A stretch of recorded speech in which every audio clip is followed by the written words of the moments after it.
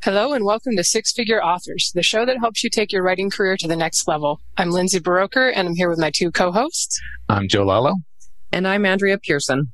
And we have not one but two great guests for you this week, T. Morris and Pip Valentine, authors of the Minister of Peculiar Occurrences Steampunk series and the new Social Media for Writers, marketing strategies for building your audience and selling books.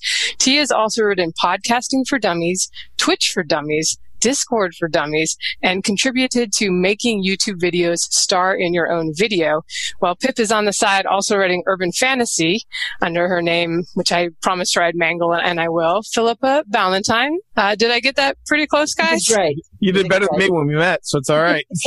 All right. Excellent. As you guys might guess, we're going to be talking about social media for authors today and kind of how we can leverage these platforms to better engage with our existing readers and maybe win some new ones. T, I actually read Podcasting for Dummies 10 years ago. You'd think I'd be farther along with my podcasting. So much. No, I get that a lot, and I'm real proud of it. There was a time where I was not proud of being. I did a whole blog post about it. I was really not proud of being a Dummies author, and then one day, out of the blue, I started getting checks for the second edition of Twitch for Dummies. And I went to Pip and I was like, Pip, these checks are getting bigger. It's been nearly 10 years since the second edition, and these checks are getting bigger. And Pip says, you need to update that book. So Chuck and I talked a bit, Chuck Tomasi, and I talked a bit. He's my co-author for Podcasting for Dummies. And I reached out. I had not talked to my chief editor, Steve Hayes, in almost a decade. And he was like, well, T, we were just talking about you today. And he described the third edition of Podcasting for Dummies, which was released in 2017. He described it as the biggest renaissance for a book they had ever seen at Wiley, period. That's pretty humbling. And so we're thrilled that the fourth edition is coming out this October. It's going to be a good time. You were just ahead of the time. This was probably like 2008 or something when I read it, maybe 9, 10. But I remember you were audiobook publishing too, reading your audiobooks. What made you get into all that? It was a publicity stunt. The first time, from my first novel, Moravia, which was with the press that Pip and I are involved with, Dragon Moon Press. What I did for that first book to really make an impact in the area and I've always kind of been a marketing guy. I've always tried to figure out what works, what makes marketing for a book. What can you do that makes you stand out, but not be a total horse's ass about it, to be blunt. And, you might have to bleep me out on that. Sorry about that, Joseph. But the fine line of being that guy and being a really skilled marketer is a real thin one. So what I did for the book launch of Moravia to really make it stand out is I had pirates crash my book launch, and then a sword fight broke out with me. And because I was the star author, of course, I had to win the fight. So it was me versus 8 pirates, and we had a blast doing it. So my publisher then said, okay, well, the sequel's coming up. How are you going to top it? And at the time, I made friends with an internet and then eventually terrestrial radio show called The Dragon Page.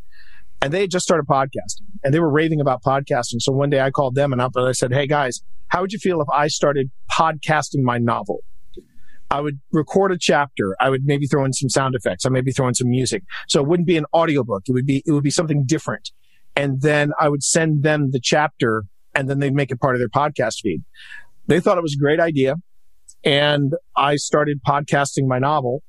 And then the next thing I knew, a guy named Martin Jeffrey started podcasting his YA novel. And then another guy that you might have heard of if you read horror, a guy by the name of Scott Sigler, he started podcasting his novel. And then that started the podcast movement of writers taking novels and podcasting. So long ago. I know. It's so long ago. And it's like 200 years in internet time. In internet time, yeah. It's let me tell you the days of high adventure. and that's where Pip comes in. Pip and I were talking around this time, and I said, you need to get into this podcasting thing because it's really a lot of fun. And I'm just going to segue that over to Pip. Well, yeah, I mean, there's a lot of people in the podcasting community who could say that it's T. Morris's fault that they got into podcasting. So I just decided to marry him, just to, punish Lance that him. boil. But yeah, I was podcasting 2006 from New Zealand. So I was the first New Zealand podcaster. And I did 4 books, I think. Yeah, I'm pretty sure I topped you with how many books I did. You did. You podcast Chasing Digital Magic, Weather Child, and the one with the features Ashley May. I'm blanking on Weaver's Web. That was my first. Yes. Yeah. We don't talk about that book. It was not that bad. It was not that bad. It was not Chasing the Bard level, but it was not that bad. It's a good book. Yeah. But I was her enabler in that, because I would send her like, oh, listen, here's some music composed. Use it in your podcast. Here's this. Use this in your podcast. And I just kind of prodded her along, and then and it became quite an addiction. It really podcasting. did. Yeah. And we still do it to this day. To this day. Awesome. Well, we have a few questions later on YouTube and podcasting, but I also want to ask, since you have the book on social media, what are you guys doing? And like I usually tell people, it's for your existing fans more than like to get new people. But is that true? Is it possible to go out there on any of the platforms and sort of develop a fan base before you even launch your first book? I feel like podcasting did that just anecdotally from meeting people at events and things. We've had several people come up to us and say, I listened to the podcast, and then I was like, oh, there's a series attached to this. This is the Ministry of Peculiar Occurrences. We started doing a short story anthology about 3 or 4 years ago, or maybe it was even longer, maybe 5 years ago now. And we brought in people. We wrote for the series. We brought other people in, other writers in. So there was a lot of cross-pollination between authors that we already knew. By pulling them in, we got to kind of tap into their base, and they got to tap into ours. But we've definitely had people coming in and getting signed books and saying, I listened to the podcast first. And then from there, I discovered that you had books. So I think that definitely happens. I don't think that you can rely necessarily on building up a giant audience before you have the book. But it is possible to at least get a foothold on it. Get a start. First off, and Pip, to correct you, the Ministry of Peculiar Occurrences, Book 1, Phoenix Rising, came out in 2011. Oh, geez. So we started the podcast in 2010. And along with the podcast, we actually started up the Twitter account. And the Twitter account, we still dabble with the Twitter account for Books and Brawn, but in its early days, and when we were really knee deep into the series, we were tweeting as the characters and sharing steampunk links and doing all those different things on Twitter. So we had Twitter as a front, we had the podcast as a front, and we would try really hard to react to even current events. I remember very, very vividly perhaps my favorite tweet as Books and Brawn, because we would always sign them. If Pip were to do it, she would sign it EB for Eliza Braun. I would sign it WB for Wellington Books. And in our area in Virginia is not known for earthquakes. And we had an earthquake in like 2011. It was barely a blip on the radar for Ring of Fire girl down there. But as far as Virginia, it just absolutely freaked us out. And so I immediately went to Twitter, and as Wellington Books, I typed out, to the good people and citizens of the state of Virginia, we are truly sorry, and we apologize for any inconvenience. Signed, the Ministry of Peculiar Occurrences. And that got so many retweets because people thought it was an absolute riot. And, but that's how you can, what's one way of working your social media platforms. You can generate hype for upcoming titles and even for yourselves before you launch. That's pretty cool. And it sort of leads into a question I had, which is how focused on marketing should your social media platforms be? Because I follow a lot of people who have just sort of interesting stuff that they share, but I also follow a lot of people who just periodically ask you to buy their books. So like, how much marketing will fatigue your audience, and how should you temper your feed to keep that from happening? We talk a lot about that in the later chapters of the book. We're firm believers that content is king, and if your Twitter account, if your Facebook, if your Twitter account tells me to go follow you on Facebook and YouTube, I instantly block you, because I want to get to know you. And if all your Twitter feed is just buy my book, buy my book, buy my book, buy my book, and also on Facebook, buy my book, I'm done. We're out. Content marketing is about that content. What content is relevant to me as a fan of your work, and what is it that's going to keep me coming back? I think probably one of the best examples of just really solid content marketing, and someone who turns their personality into a way of promoting and not just promoting their own work, but also promoting their brand, is Chuck Wendig. Chuck Wendig's Twitter is insanely good, and so is his Facebook. And I've lost count how many times I've pointed people to Terrible Minds. It's like, you want to know something about this? Go to terribleminds.com. And his blog is untouchable. And I, as I like to joke with people, I say, one day I'm going to grow up to be like Chuck Wendig. And even Chuck Wendig just shake his head and goes, you don't want that. And he's just good value. And that's what your social media platform should be. It shouldn't be just one endless pitch after another. It should be good value. Andrea, would you like to continue on? Sorry, I'm like eyes shut over here. Okay, so all right. Would you give a couple examples? So when I was reading the description, and your book wasn't out yet when I read the description, but so I'll be reading it. I actually just downloaded it. Would you give a couple examples of what you mean by best practices for social media? And then on the flip side, what are things that even experienced authors might do that they shouldn't? Well, T and I, we do a podcast called The Shared Desk, where we talk about authors behaving badly. We record every 2 weeks, and strangely, there's always content to talk about that. Yeah. I think one of the best practices is as far as mixing in content with buy my book informational feeds is I like to do Tumblr posts. My platform that I usually look after is our Tumblr, and I like to have at least 3 to 4 pieces of interesting content. We run one about steampunk, so I like to repost other people's books or costumes or interesting events, and I like to have a ratio of about 3 to 4 posts of interesting content that's nothing to do with anything we're selling, and then have something that might include a link to our book or our audiobooks or where we're going to be.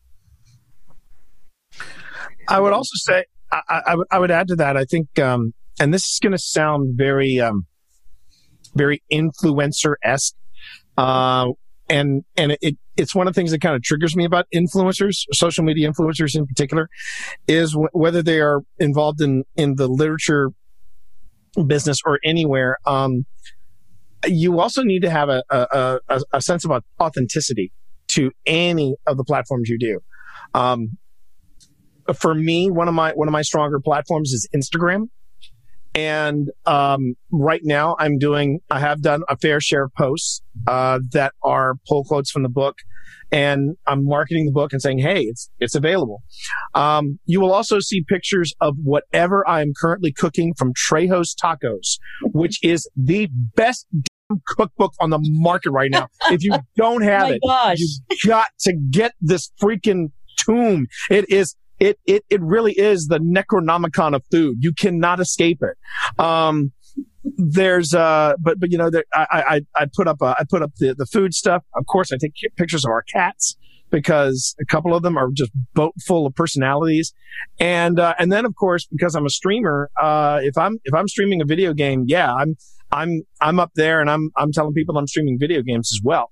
So, you know, going back and forth. By the way, it's Trejo's Tacos, as in Danny Trejo's, as in Machete. Machete not only kills, Machete cooks, and his Diablo spicy shrimp is untouchable. And I don't like shrimp, but I couldn't get enough of this. I was ready to just throw down with Pip for the last 3.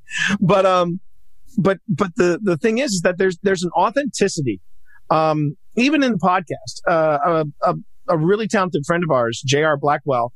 We worked with her on the RPG based on the Ministry of Peculiar Occurrences. She describes the shared desk as sitting down and having a drink with T and Pip. Now, she's done that before, but she says, if I ever start to feel like I'm missing that social time with T and Pip, I listen to the shared desk. And that's what I think authors should really lean on, is being genuine the way I am, the way Pip is, the way Chuck is, the way Neil Gaiman is. These are, I'm sorry, the way, to name a few other people, Gail Carriger, Piper J. Drake. These are authors that all get it. And they're really using social media as a way of being very authentic and very sincere in their connection with their audience. Yeah, I guess in this world of AI that's coming on, where they're going to be writing the books, they will have to have some personality or something to get people to read our stuff, our human side. So you mentioned Instagram and Tumblr, which are both kind of picture heavy or photo heavy for authors who are maybe considered themselves writers, but not skilled photographers. Or if you're doing something like science fiction and fantasy where you can't just go snap a picture of a dragon. Do you have any suggestions for kind of being on point for your genre and posting interesting stuff? Well, we do 2 things obviously when we go to events. Remember when we had events? We take a lot of pictures. We find a lot of cool costumes and people have made things. So we post those sort of things. We repost other people's things, but we make it's very important to us to try and make sure that we have, whose content this is, so we don't look like we're just stealing. There are some people who take stuff and just slap their watermark on it, and that's very uncool. Yeah.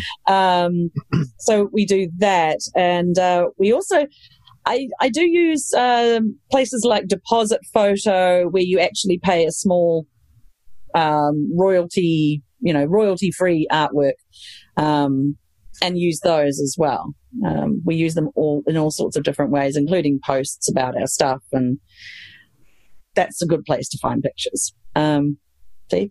That's the real basics of content marketing. When you think about, like, you said earlier, okay, well, what if I'm a fantasy author? What if I'm a fantasy author? I can't take a photograph of dragons. Maybe not, but you can talk about different artists that do. I mean, you could not go to Gen Con. You could go to Gen Con and not miss any of the dragon art that was available. It just seemed like every artist there, whether they were strictly fantasy art, whether they were comic book artists, everybody had their own take on what a dragon looked like. And so you could highlight an artist in that respect. You could talk about, remember this movie based on dragons, whether it was good or whether it was bad. You could talk about the sword making process and recent history that was, so there's a lot of different elements that you can pull just from a fantasy point of view and talk about it in your content marketing strategy.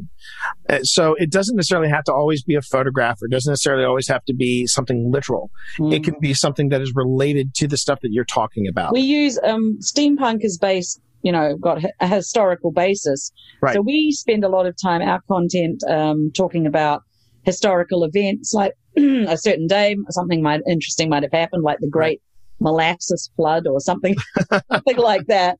So we tend to point people to those sort of interesting facts, and we try and become, a center for them, a reliable center to go to for interesting facts about history and steampunk. And that I think is also very key. You want to make sure that whatever you're sharing, it is a reliable source. Nothing is worse, especially if you're a writer, nothing is worse than sharing either a quote or a story or whatever, and pass it off as this is coming from us, and we rely on this source. And someone says, you realize that person didn't say that. You'll never see, and what part of my brand is beer. And one of the things you'll never see me share is that Ben Franklin quote, that beer's proof that God wants man to be happy. He never said that. He's always attributed to that quote, but he never said that. Besides, there are way better quotes from Hunter S. Thompson concerning beer. So that's where I get a lot of my information from. Or somewhere around Barstow when the drugs started kicking in. Yeah, I've gotten quite a few dragon things off of Etsy, for a few dollars, and I'll take a picture of that, and here, look, my new Post-it notes have dragons on it, guys. Here you go. So you mentioned Twitch for gaming. Is there anything authors could be doing on Twitch? I've heard people live stream their books as they type them. I don't know how much of an audience there is for that. It's crazy. It would surprise you. Yes, there's an audience for that. Now, and I mentioned this in the chapter we have on streaming, and I do also mention it in Twitch for Dummies as well. That people get a little nervous, and I could see this because I've had this discussion with writers before, where they go, well, I don't really want to design by committee or write by committee, and that's legit. That is totally legit. But what happens is that if chat asks you a question of like, well, why are you doing that? That's a terrible thing. Your character should do X, Y, Z. This is where you as the author can step in and go, I appreciate what you're saying, but here is the motivation of the character. And then you can say, this will also play later on in the book. And that way people are getting an inside look at what you're doing as an author. Just recently, I did a 2-day stream where I was laying out social media for writers. I was laying out the print edition, and I was explaining to people what InDesign was, why this is a skill that if you decide to go into self-publishing, you need to understand layout. Because if people are going to judge your book on anything, it's going to be two factors before they pick it up and read it. They're going to look at two things. They're going to look at the cover art. Bottom line, they will always look at the cover art. Any that the people don't judge a book by its cover, that is a total lie. If you got a crappy cover, people are not going to buy your book. Second thing they're going to look at is the layout. They're going to open up that book, and if it looks like it was just thrown together in like Microsoft Publisher or something like that, they're going to be like, I don't think so. You want the book to not only have really good content on the inside, but you also want it to look as pretty as possible. And with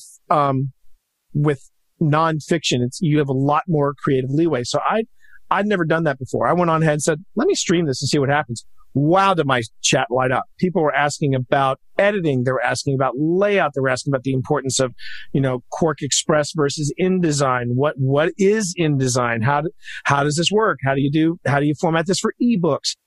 And it was really fascinating. The other thing that writers can do is what Pip and I do. When I first pitched to Pip, and I regret this now. When I first pitched to Pip doing streams with our podcast, Pip was like, I don't think I'm going to do this. And I said, no, come on, we can just try it. Within 30 minutes, Pip was in, and even probably within 10 minutes, Pip was totally, completely 100% in. And what it was that it was something that people tried to do in the early days of podcasting, but they never could pull it off. It was that live interaction. It was a live studio audience, basically. Yeah. And chat is fun. It totally changes the dynamic. Yeah. And then the nice thing is then you can take the audio of that and make it a podcast. And if you're already using a recording device, the actual stream serves as a backup, which we have had to fall back on a couple of times. But for somebody who wasn't 100% crazy about streaming, to just give you an idea, tomorrow the two of us are going to be streaming a wing off. I'm going to be using the Trejo's Tacos recipe for chicken wings, and Pip will be going to the Book of Snoop, as in Snoop Dogg, as in from crook to cook, cooking with Snoop Dogg. And we're going to basically put the two, his chicken wing recipe against Danny Trejo's chicken wing recipe, and we're doing this for charity. And we're streaming it tomorrow. So we do a lot of things on that Twitch channel. A lot of different things. That sounds excellent.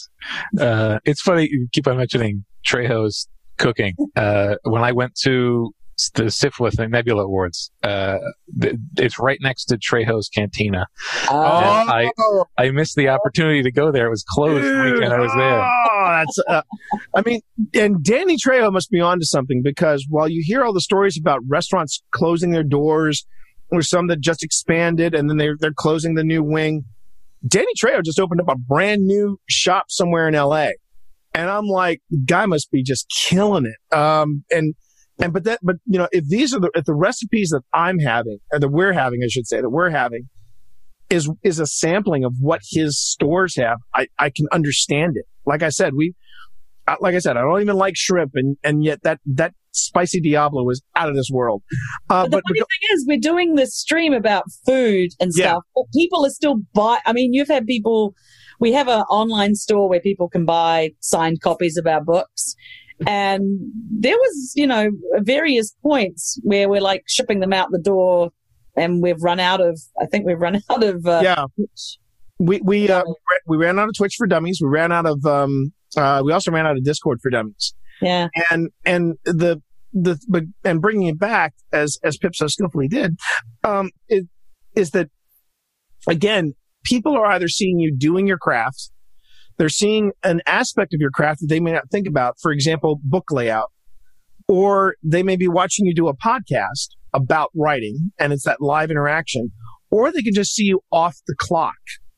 Again, this thing that we do every Friday is this thing called Philippa's Freaky Friday. Instead of Pip coming in and heckling me while I'm gaming, I give Pip the controls on Friday night, and she picks a game and she plays, and Pip is not a gamer, but right now she is absolutely slaying in Ghost of Tsushima.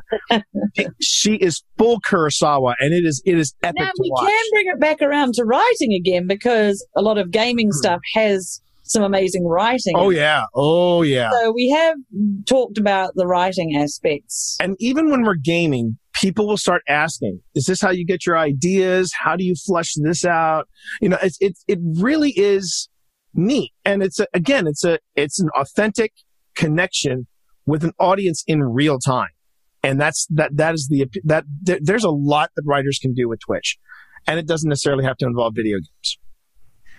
Now, we talk about like the words authentic and genuine are coming up a lot. And this is sort of the converse of my earlier question, but is it possible to be too personal and too social on your platforms? Like, can you do harm by mixing a little too much you or a little too much unfiltered you into the feed? There's always the chance that when you put your life or your personality out there, that there are going to be people out there that take offense. Or exploit it. Or exploit it. The aforementioned Chuck Wendig, who knows how to work his social media channels very well, has nonetheless had some blowback, some stalking. And some pretty terrifying people in general. Some other things that have kind of... Yeah. I've never seen him back away from his social media channels, however. Right.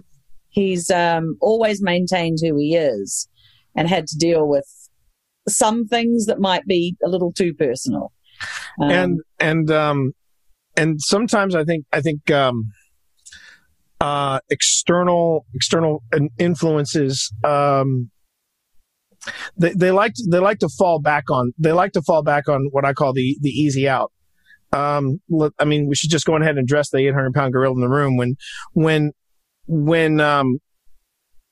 When Chuck lost his connection with Marvel, he was writing some stuff for Star Wars, and there were people that were taking victory lap because the reason why Marvel let them, the official word that was given to Chuck was, well, it was because we saw your Twitter account and we didn't like what we saw. And about 3 or 4 months after that S-storm, I was at my day job, and a guy mentioned something about Chuck Wendig. I don't know how Chuck came up in conversation, but because I was the comms director, the individual said, "Yeah, if Chuck Wendig had just sort of toned down his Twitter, he would still have that job." And I said, "That wasn't why he got fired." And he froze and he looked at me. He's like, "What are you talking about, T?" And I said, "That's not why Chuck got fired." And he goes, "Wait, you know Chuck Wendig?" I said, "Not only do I know Chuck Wendig, I've followed him for years. I can tell you right now, if Marvel didn't pay attention to his Twitter account throughout his entire relationship, which the account never changed while he was with Marvel, they could even look at the begin. There was a blog post Chuck had that went totally viral called "Turning Writers into Mother Effing Rock Stars." And he didn't censor it. He didn't censor it one iota. And that was solidly a year before Marvel even approached him about Star Wars. So for Marvel to say, "Oh, it was your Twitter account, it was just too political," that's BS. And well, that's like a personal choice, how much you want to share, how much sort of hot button items you want to dive into. Right. We have our own hot buttons. We've stood up on a soapbox or two in our day. But I do think authors should draw lines and say, "This is what I'm sharing. This is what I'm not." And we're very picky about it. Some authors are very careful about not sharing, for example, the name of their children or not sharing pictures of their children. Yeah. Some people are quite open about it and share and lots put it all out there. Yeah. We have had a lot of our sort of writer friends tend to, like with their children, for example, give them like superhero names, and that way gives the children some level of anonymity. But yeah, it's an incredibly fine line, and everybody has to make their own decision about where they stand. Just know that if you venture into sort of hot button territory, you are opening yourself up to people that might not want to buy your book, or people who might want to, throw down with you on social media. Right. It's very personal.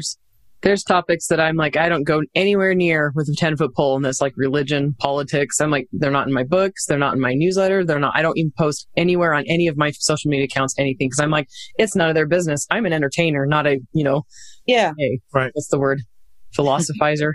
I mean, it's a brand management kind of thing, right? Yeah. If Chuck's brand is very in your face. Mm-hmm. It's highly political. It's all of those things, but it's also, I think, like we were talking about, it is still a very authentic to him. It's not something he's putting on. It's something he's passionate about. So it is a real personal choice on what you want to do. Just be aware of the pitfalls of going there. Okay. So I actually polled our authors in our, a lot of them who listen to this group, and I just wanted to know what our main authors, what they wrote. And so most of them write mainly science fiction or fantasy, romance, and mystery. And that's not really a big surprise. That's pretty much the way it goes all over the board. Lots of people write romance and sci-fi and mystery and all that. Which platforms would be best for these genres, and which do they consider not spending much time on? Well, I'm I love Pinterest and Tumblr. Tumblr, I would suggest for people who are into YA, if they're doing any kind of YA, that's where the younger demographic tends to be.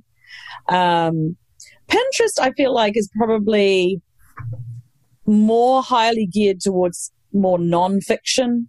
There's a lot of, and romance actually, because it's got a slightly higher, it's actually majority women. So that those sort of genres that are aimed towards those sort of groups are a good place. T, what would you suggest for science fiction and fantasy folks? So the funny thing about science fiction in general, and I mean the dyed-in-the-wool, I attend Worldcon type of science fiction fan usually hates social media. I find that mind-boggling that, you're dealing with technology and you're dealing with instant communication, and yet they are the biggest technophobes you'll ever meet. But the way that I break it down isn't necessarily where the audience will be, but more like what is the age demographic. Tumblr, a younger audience is usually on Tumblr. Definitely a younger audience is usually on streaming platforms. That's Twitch, that's YouTube, that's Facebook gaming. The thing to also know is that when you go on and you go on a Twitch, for example, I've had 2 reactions to when I tell people that I'm an author. One reaction is, "Holy cow, you're an author. That is so freaking cool." And I'll get all these questions. The other is, "I don't read books." And, people think, well, yeah, that's the video game crowd. Trust me, the science fiction convention crowd is just as rude. Don't worry about it. But I find fantasy authors, you'll find an older demographic on Facebook now. You'll find a younger audience on Twitter. Yeah. And you'll find now, some authors have been dabbling in platforms that I, as a social media professional, do not quite understand the application of, in particular Snapchat. People are still using Snapchat. Romance authors swear by Snapchat, and I'm like, I don't get it, because the posts don't last. They're up for 24 hours and then they're gone. I'm like, what's the effing point? Now, as far as the knockoffs of Snapchat, a la Facebook stories and Instagram stories, what I have seen authors do very well, and I've also seen authors fail at miserably, is that they will do like shots from events. And if you're in an event and you're throwing them up in stories, that's awesome. If you've got a small slideshow going at an event that you're at, or it's the same photograph, but you have different captions and you're telling people, I'm going to be in this room at this time, at this date, that works as well. But I know that my older audience is going to be on Facebook. They're going to be on Pinterest. There's going to be a younger audience when it comes to the streaming platforms and in Twitter. And when it comes to podcasting, it's straight across the board. I mean, I've got all kinds of people listening to us on podcasting. And as far as blogging goes, that's where the hardcore readers are going to be. So, and that is why I really do believe that when you build a social media strategy, you don't invest all your time in one platform. You need to spread it out. And after some experimentation, you'll figure it out. You'll be like, okay, I'm going to spend some time here. I'll spend some time here. I'll spend some time here. The other ones, I'll get to them if I can. I will tell you straight up right now, my audience is not on LinkedIn, which is why we don't cover it in the book. No. But I tell you, Twitter is good for connecting with readers, but I also like Twitter is great for connecting with the writing community. A lot of, WIP Wednesdays and, a lot of agents and publishers are in the Twitterverse. So if you're looking for an agent or looking to find out what publishers are doing, that's quite a good place to get into and find the right hashtag that you can follow. That was a great breakdown. I appreciate that for the different genres. I'm curious. I know there's a lot of really popular space, nonfiction channels on YouTube. That may be the one genre where it would be worth having a nonfiction. Let me tell you, I know Isaac Arthur is not a author, but he's just built up this tremendous YouTube channel with his, this is what's going to happen in 1500 years based on real physics, what we could actually have in the solar system kind of stuff. But I don't know. Do you have any thoughts on that before I move on? I mean, YouTube, I've watched YouTube grow over the years, and it boggles my mind where people get. I also dabble in video editing. I know what goes into making some of these astounding videos that Pip and I watch. I think one of our favorites has been History Buffs. It's because of history buffs. We've caught up on so many historical epic movies, and I know what goes into it. So when I see some of the stuff that these people do, I'm just really impressed with it. But again, with the streaming channels, the way I approach that is it's more about, I want these people on this particular platform to get to know me as not just the writer, but a writer that will game to get some frustration out, or to just unwind or just relax. And I feel like I give them a chance to get to know me and how my brain works, and how my brain is very different when it comes to the way we approach a game. Another example is I'm currently playing through the sequel to The Last of Us. And I can tell you right now, I have seen a lot of movies about the apocalypse and about the end of the world and about dystopia and things like that. It has been a long time since I have felt as moved as I did for The Last of Us. And now I'm in part 2, and I constantly will pause the game and talk about it from a writer's perspective. And I think my audience digs that, because instead of me going, well, the mechanics in this game are a little rusty. I don't like the fact that I have to do triangle, square to pick up the item and then figure it out how to read it. Instead, I'm going, do you see the depth of this character? Do you see the look in this, and the subtlety of the performances? This is good storytelling. This is now investing me and that's where I make the connection with the audience. And when it comes to nonfiction, I would say that when it comes to nonfiction, I just tell people across all the platforms, it's like nonfiction for me is about, how do I figure something out? And I think when you've got 15 years of podcasting experience between me and Pip, when you've got the experience that we've had with Twitch and things like that, when it comes to social media for writers, that's what we're bringing to the table, is that experience. And I think that is probably the biggest advantage that you have in social media, is if you've got the footage, if you've got video, if you've got images of you actually doing whatever subject matter your nonfiction book is about, I think that only reinforces your credibility in writing it. So yeah, for nonfiction authors, I find that the social media is a must-have. You really got to play that. Right, and you made a good point that some of those YouTube channels have like a team of people working on the videos. It's a lot of work. You have to love it for that, not just to sell your own books. Exactly. Quick question about Discord, which you mentioned, and I mostly think of as a chat for gamers. Is there something else authors should be doing with that, possibly? Absolutely. It is a great place to build a community. It has all the benefits of Facebook without the noise. And the other thing is it gives you full control over what people see and what people do in that community versus Facebook, where you're playing by Facebook's rules. Now, there's still a terms of service with Discord, but Discord as a community building platform is phenomenal.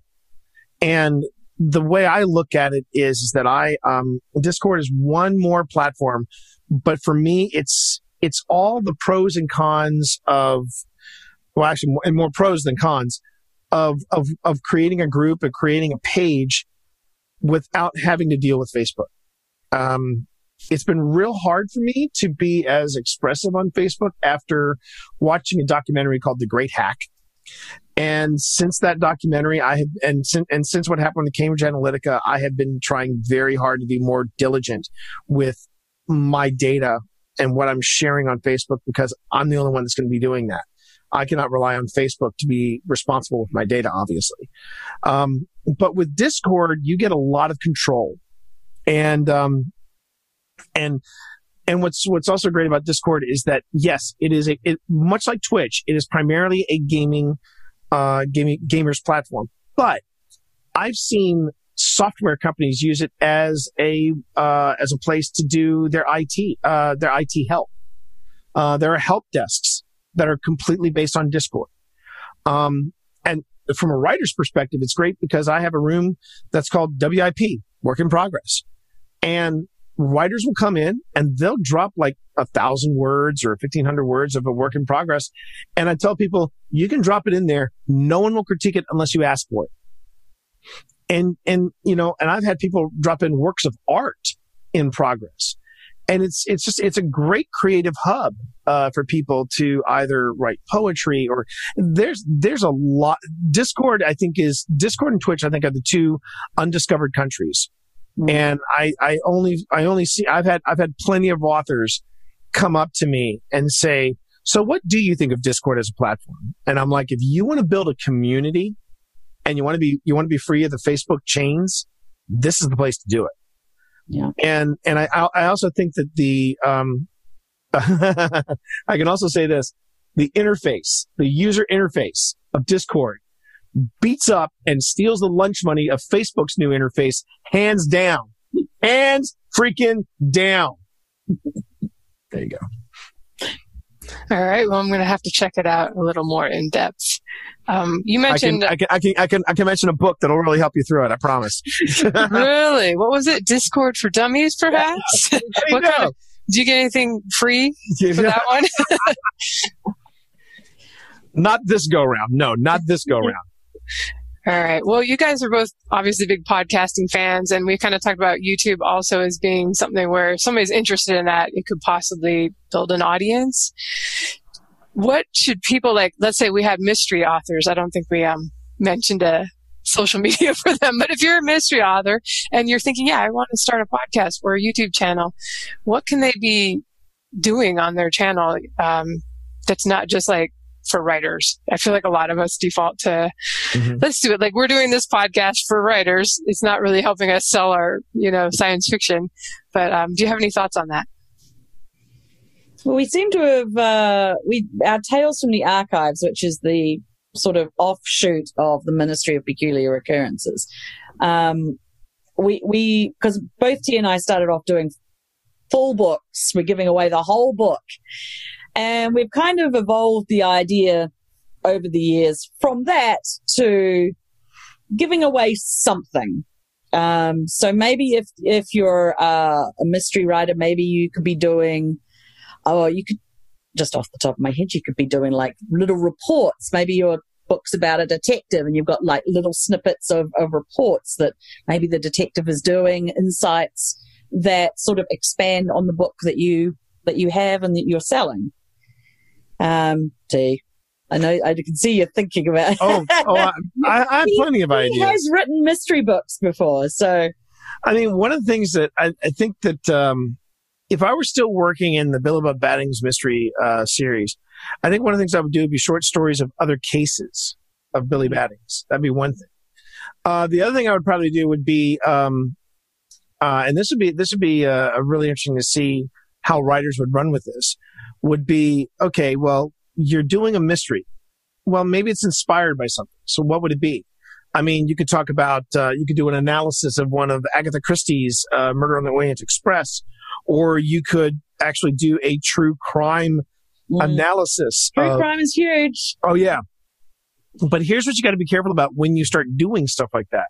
If you start getting into true crime that inspires your mysteries, the true crime podcast could become the new thing that you're doing, and then you're not writing anymore. And that's my biggest warning that I would give to any writer that's looking to use podcasting or even streaming as a way of marketing their books. For a long time, I was doing a podcast called The Survival Guide to Writing Fantasy. It was one of the first podcasts to come out it was a writing podcast, but it wasn't a writing podcast about the craft. It was about the business. I talked about all things marketing. I was talking about stuff that wasn't necessarily about writing, but about what you did to promote your book. And I remember, it was a refreshing change for some authors like Terry Brooks and Robert J. Sawyer, because I wasn't asking them, so where do you develop your plot lines? I'm going, okay, so I've got this book. What now? And they got a chance to, and even Terry got a chance to take a look at the perspective of this is when I started. This was what you could expect. Now it's very different. But the thing was that I was doing so much work on the Survival Guide to Writing Fantasy, I was no longer writing fantasy. And so you as a podcaster, if you decide you want to come up with something that's different, you want to try to come up with something that kind of takes the weight off of you from doing work so you can still write. And that was what we noticed with the Ministry of Peculiar Occurrences. We approached each author and we said, this is what we'd like for you to do. We'll take your audio, we'll spruce it up, we'll make it fun. But if you write the story and if you're okay with it, we would like to be able to reference the story in the series. And we had a wonderful time doing it. And it was great because it actually expanded the universe. But it was a shared universe. So we did pay them. We did pay them. And we did pay them. Money. Yeah, exactly. But you just have to be making sure that if you're doing a podcast, whether if you're a mystery author and you want to do a true crime that inspired your mystery, just make sure that you still have time to write and market said mystery, so that your true crime. But if your true crime podcast takes off and Amazon wants to talk to you, but I think go with Amazon. One of the things that really helped us with the Ministry Tales from the Archives is that we had seasons, so we weren't continuously doing it every week. Taking away hours and hours. It had a season and it happened and then it didn't. And then we took a break. Then we came back and then we took a break and it was season 2. Boom. Yeah. Now, on the subject of that, on the subject of like putting out content and the content becoming, a distraction from your main thing, I follow a lot of YouTubers. Like I watch, most of my entertainment comes from YouTube these days, and I follow a lot of YouTubers off YouTube as well. Lots of them have podcasts. Right. And they talk about the algorithm, like the boogeyman, like even more so than indie authors talk about the Amazon algorithm. And like, it seems like a lot of these places are a meat grinder when it comes to putting out content and actually keeping relevant. So are there places, like it seems like in particular YouTube is a place that you just have to keep putting stuff out if you want YouTube to have a footprint? Yeah. Boy, that's a good question. That's because man, they do live and die by the algorithm. They do. To be YouTubers that I really like is Lindsay Ellis, because she breaks down, sort of literary stuff and also theatrical movie stuff. Her breakdown / takedown of Phantom of the Opera by Joel Schumacher is epic. It's epic. But she was talking a bit about the algorithm and just the meat grinder aspect of it, but also the negativity aspect of it. She was saying that the things that get the most hits from the algorithm are negative things. Yeah. Which, is another aspect of the. And I've been victim of that. All the time. I've been victim of that. I've been a victim of one of the biggest black holes of negativity in the Twitch community. And they're slimy dealers. I won't lie to you. His deal was that he took a screen capture. He took a screen capture of a tweet that I made, and then he retweeted screen capture. So I wasn't hit on it, but he basically made some snarky remarks at my expense. And I would never have known about it had somebody not DM'd me and said, you need to know this guy is doing this. And I went, who is this guy? And they thought that was hysterical because this is one of those YouTubers that's got like millions of followers and that kind of stuff. And the only way you can cope with that sort of thing is people are going to troll. But the thing about the content meat grinder, also known as the grind, is there are some people that make content just for content's sake. And the way that we approach content is again more from a point of view of like, if people know we've put out a podcast, maybe there's a month gap, maybe there's a couple months gap, but when we come back, people are like, oh, it's going to be good. We never do content for content's sake. It is a zero game. It is a zero-sum game. You will burn out on. Oh, yeah. There's only so much you see that in YouTubers and Twitch streamers and yeah. And that's why I think they kind of shoot themselves in the foot. They get so obsessed with the algorithm, or let's just call it by the other A, the analytics. How many viewers have I got? How many subs have I got? How many followers do I have? It reaches a point where you no longer enjoy it. And I have seen streamers absolutely melt down and break down because their numbers are going down. And I just for the toxic individuals, I just say, look, enjoy your time in the sun, because it's not going to last. Because there's going to be somebody that comes out who's younger than you, who's slicker than you, and yes, smarter than you, which for some of these idiots, it's not that hard. And they're going to get outplayed. And eventually, and it's because this is not playing video games for fun and getting paid for it by Twitch. This is a business. And some days you're going to be the windshield. Some days you're going to be the bug. And maybe it's because I have a theater background. Maybe it's because I have a writer's background.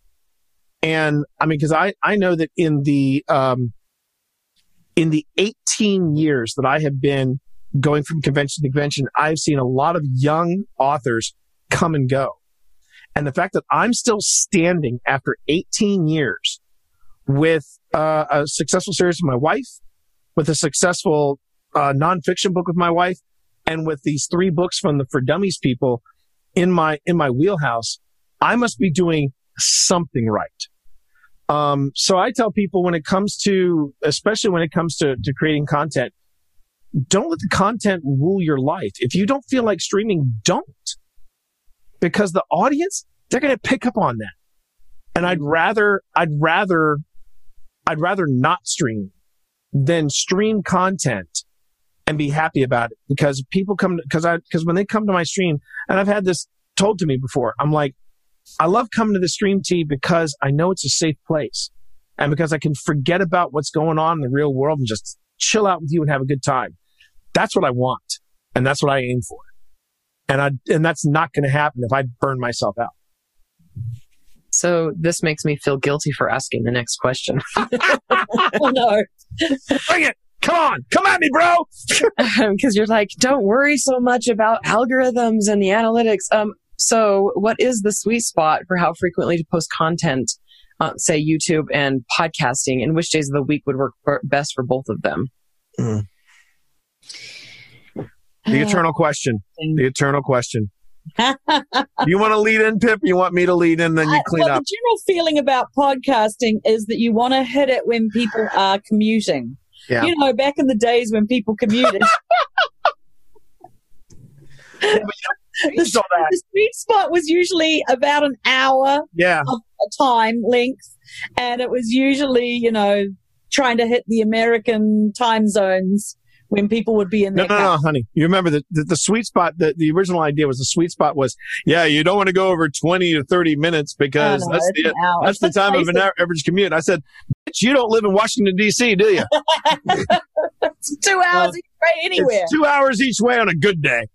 But the thing is, Spotify changed all that when they started bringing on podcasting. Yes, having your podcast on Spotify is definitely a very good idea. It's also really cool. But you were going to say, Pip, I mean, what about, I mean, do you think there are some sweet spots? I mean, I got thoughts about it too, but you go for it. Well, I mean, I know with with Twitch streaming, there's definitely a morning, evening crowd. And it's all kind of related to time zones. Are you trying to hit it in America, or are you getting up early in America trying to get the European crowd? I mean, if you're going to look at analytics and see when are the people who want to hear you on, then you have to be on. But with podcasting, it's changed quite a bit as far as, you know, being Spotify makes everything available all the time. So I'm gonna so your writers and the writers in your audience may not know this name. If they game they should know this name. There's this, I got a chance for Twitch for Dummies, which, I don't mind saying, when I first started doing Twitch for Dummies, I was like, this is going to be a nice little cash grab. This is going to be really, really cool. And it wound up being instead one of the most passionate and one of the most heartfelt love letters I've ever written to a platform, even more so than Podcasting for Dummies. Because I got a chance to talk to a lot of different streamers. None of them were writers or anything like that. They were just passionate gamers. And they were all different streamers from different, they had different sized audiences and things like that. But the superstar that I talked to was a guy named Dr. Lupo. Could not have been a nicer gentleman. Could not have been a nicer guy. And this guy, he's the guy that's being sponsored by Logitech, by Gillette, by Samsung. These people are sponsoring him. And I remember being so humbled at this guy's approach to streaming. He basically said, I got lucky. And that was something that none of the other streamers talked about, but he was straight up about it. And this is a guy who's got this, he's got like a 20-foot banner of his face at TwitchCon. And he said, I got lucky. And he said, at any time, this could end. And that's when Dr. Lupo became my favorite streamer of all time, because he gets it. And that's what you could say about what he did about getting lucky. It can easily be said about anything in social media. I remember when I was working with a cybersecurity firm here in Virginia, they hired somebody to make us a viral video. And I was the on-residence social media manager. And I said to the marketing people, I said, this isn't going to work. And they're like, what are you talking about? I said, you can't make a viral video. A video goes viral. Ergo, it's called a viral video. You can't make it. And they were like, the literal words they said to me were, you don't know what you're talking about. You're too close to it. And I was like, okay. And I just sat back. And it was a disaster. It was an utter disaster, because it was a clever video they made, but they were like, but I asked that, and nobody had the answer. Nobody had the answer about how do you make a viral video. I said, how do you make a video viral? Oh, well, we'll do this and we'll do that. I said, no, how are you going to make it go viral? And they said, we're going to handle it. And how they handled it was they purchased views.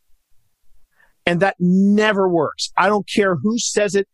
I don't care if a book guru tells you, oh yeah, if you want to be popular, if you want something to go viral, you have to pay for it. You have to invest in it. That is BS from beginning to end.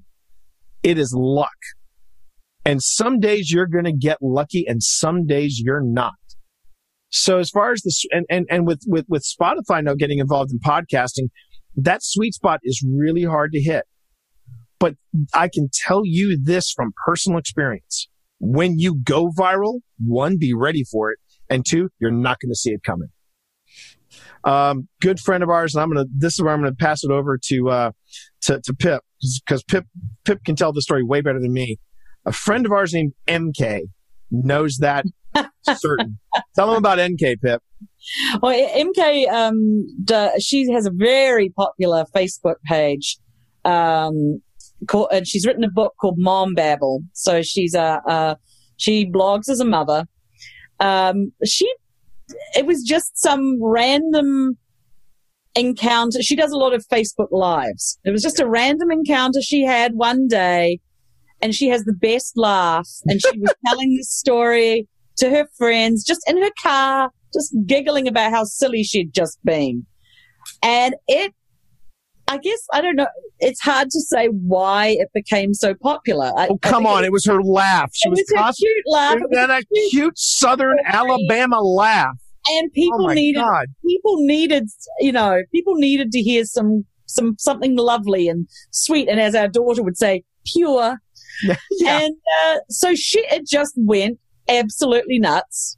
And she ended up on the Ellen Show because just the silly video that she'd done in her car about some random funny event that had happened. And the cherry on top of MK's Sunday was that same laugh she brought onto the Ellen Show. She could barely get 2 words because she was so nervous about being on the Ellen Show. She immediately defaulted back to that Alabama laugh. and she could barely get 2 words out. And Ellen gives good deadpan. And she just had this stoic face and she just stared at, and then Ellen started laughing. And then the two of them were it was an utter giggle fest. And I'm like, this is the magic of viral videos. Manufacture that. Yeah. You can't catch that kind of lightning in a bottle. And that's what you have to, and that's why we say in social media for writers, we make it very clear. When you do this, you're in this for the long haul. If you're expecting to go viral within 2 months of being online, you're kind of shooting yourself in the foot. Yeah, you will be disappointed. Yeah. It's the one it's like a shark. It's the one you don't see that gets you. Yep. All right. One more question from me. We've had you for an hour, so we'll try to just each ask one more or so. Some of these things, like I spend only maybe 10 minutes a week on social media between Facebook, Twitter, and Instagram. Facebook's my biggest. I have to like everybody's comment, so that's my biggest time investment.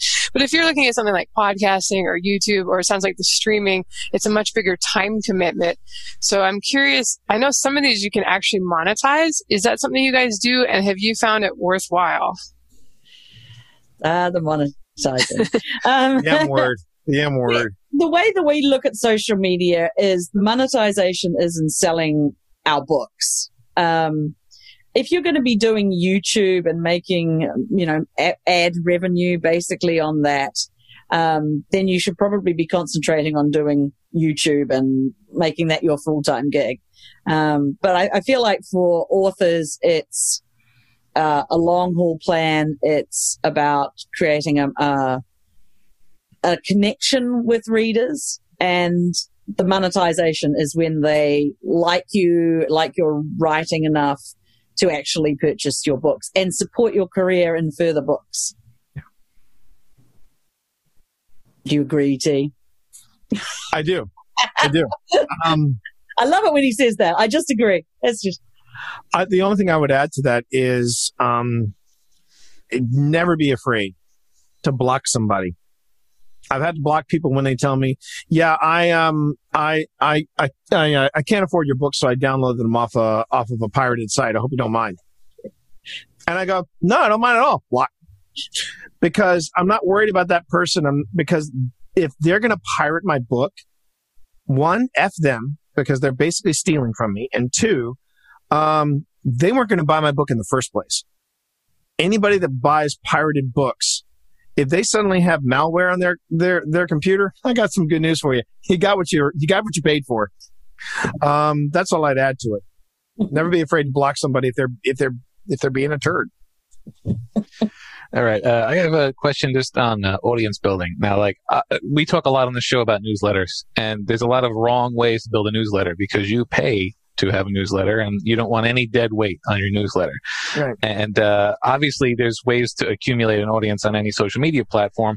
Are there wrong ways? And does it matter if you have dead weight, since typically you're not paying for your followers on social media? Yeah.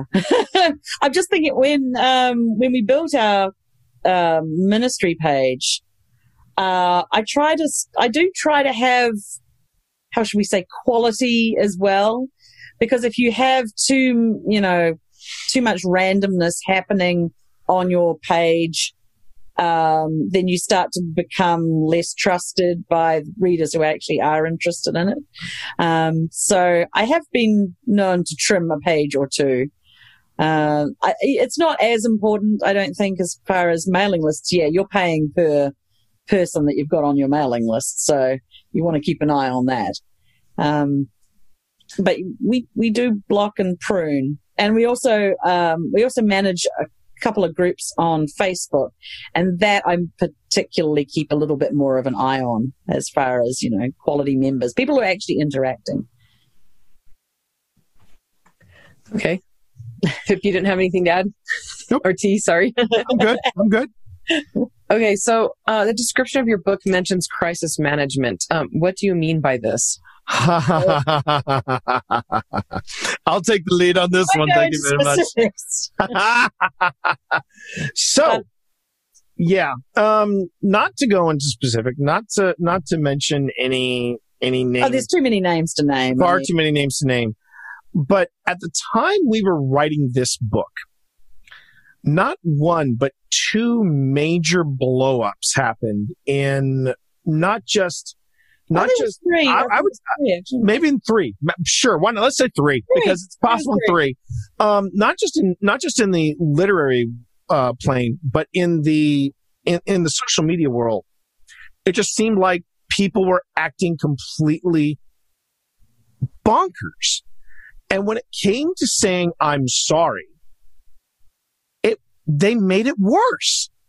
And so I turned to Pip and I said, I want to change. I want to call an audible, and I want to take some content from some of the other chapters and make it its own chapter. And we're just going to focus on crisis management. We originally, in the first edition, we didn't have a chapter on this. We had a best practices sort of chapter. And what to avoid and things like that. But I think that was the thing, is that either A, they didn't buy the first edition, or B, it just didn't pop out to them. So I said, okay, then let's really go deep and let's talk about crisis management. What happens when something goes wrong? You say something, we're all humans. Everybody makes mistakes. And we get that. But the thing is that, but the thing that I've seen has been like, people are terrified, like what we were talking about earlier. People are terrified to block people. They're terrified to block them. And I'm like, why? Well, I don't want to be in an echo chamber. I'm like, but the thing is, you're already in an echo chamber socially. Do you want to open like this? And this is the analogy I use. The people that you don't want to block, are you worried that like maybe they'll start bad mouthing you or whatever? But would you invite them into your home? And when, if somebody comes into your home and props their feet up, unzips their fly and says, yo, bring me a beer, would you invite them back into your house if you weren't married to them or something along those lines? Probably not. And if you weren't married to them, you'd be having some serious talks. And so it's okay to block people who are jerks. Another example is these people that these people in general that inspired the crisis management chapter also inspired an entire section on how not to give an apology. I said, there's a real art into owning your sorry again, Joe. But there's a real art to this. And part of that art is not saying things like the following: I apologize, but you have to understand. That's one thing you shouldn't say. Another thing you shouldn't say is, I'm sorry, but I was provoked. Again, not something you should say. A third thing you should say is, I'm sorry that I insulted you and that you weren't smart enough to understand what my real intent was. Things like that.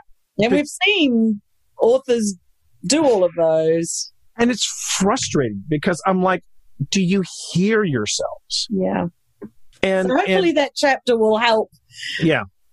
The crisis management is that honest talk. It's that real talk, #real talk.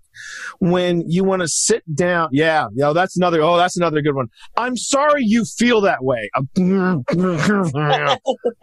I mean, the same sincerity that you bring to your social media, you should have it when you say, I'm sorry. And you say, you know what? I'm sorry. And I'm going to work real hard to make sure this doesn't happen again. And that's an apology. That's what you should be saying. There's also ways of handling your social media in general. Like, what happens if a platform that you haven't touched in months suddenly starts spamming out Ray-Bans advertisements? How do you handle that? Well, either A, if you're not using that, you should shut it down, because otherwise it's going to continue spitting out ads. Or B, you come on and you take off those offending ads or the spamming ads, and you say, sorry that happened.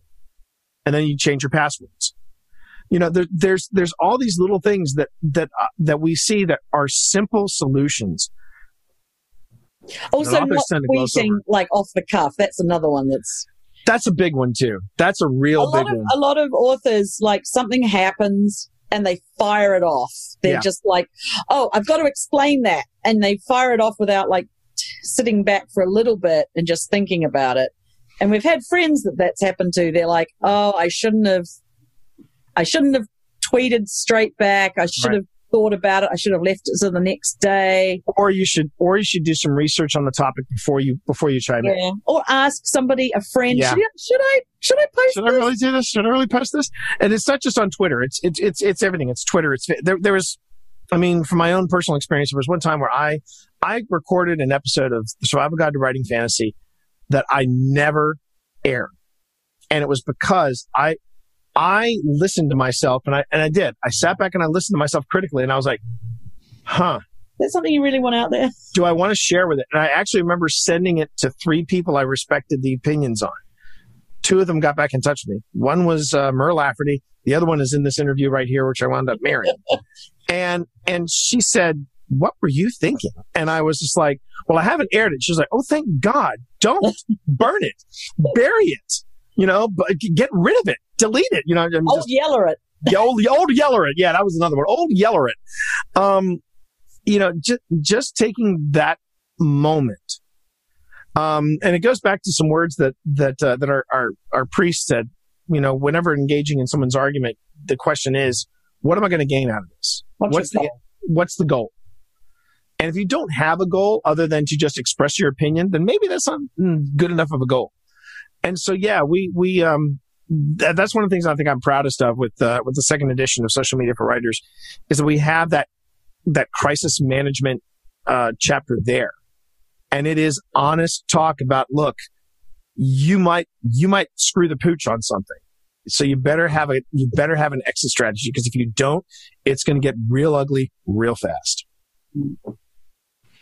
All right, excellent. And yes, I feel like we've all done that. Twitter's the worst because you can type something really quickly, and we forget we're consumers too. And I know I've ranted when maybe ACX was taking 3 months to get my audiobook approved, and the next day I'm like, maybe I shouldn't be ranting about that on my author Twitter profile. Nobody needs to. Never say the quiet part out loud. All right, guys. Well, thank you so much. You've been here over an hour. We really appreciate your time. Can you let folks know where they can find you? And we'll put a link to Social Media for Writers in the show notes here. We're episode 54. I'm at pjvalentine.com. You can find me at T Morris. That's T with 2 E's, MORRIS.com. All my social links are available there. I should be getting back into blogging again. It's been real hard because I've been going from, it's been nice as well. I've been going from one project to the next. So I should be getting back to my blogging schedule relatively soon. Excellent. Well, thank you very much one more time. And thank you everyone for listening, and to Joshua Pearson for producing the show. You can find the show notes or leave a comment or question at sixfigureauthors.com with the number 6. Bye-bye, everyone. See ya. Good night. So long, everybody.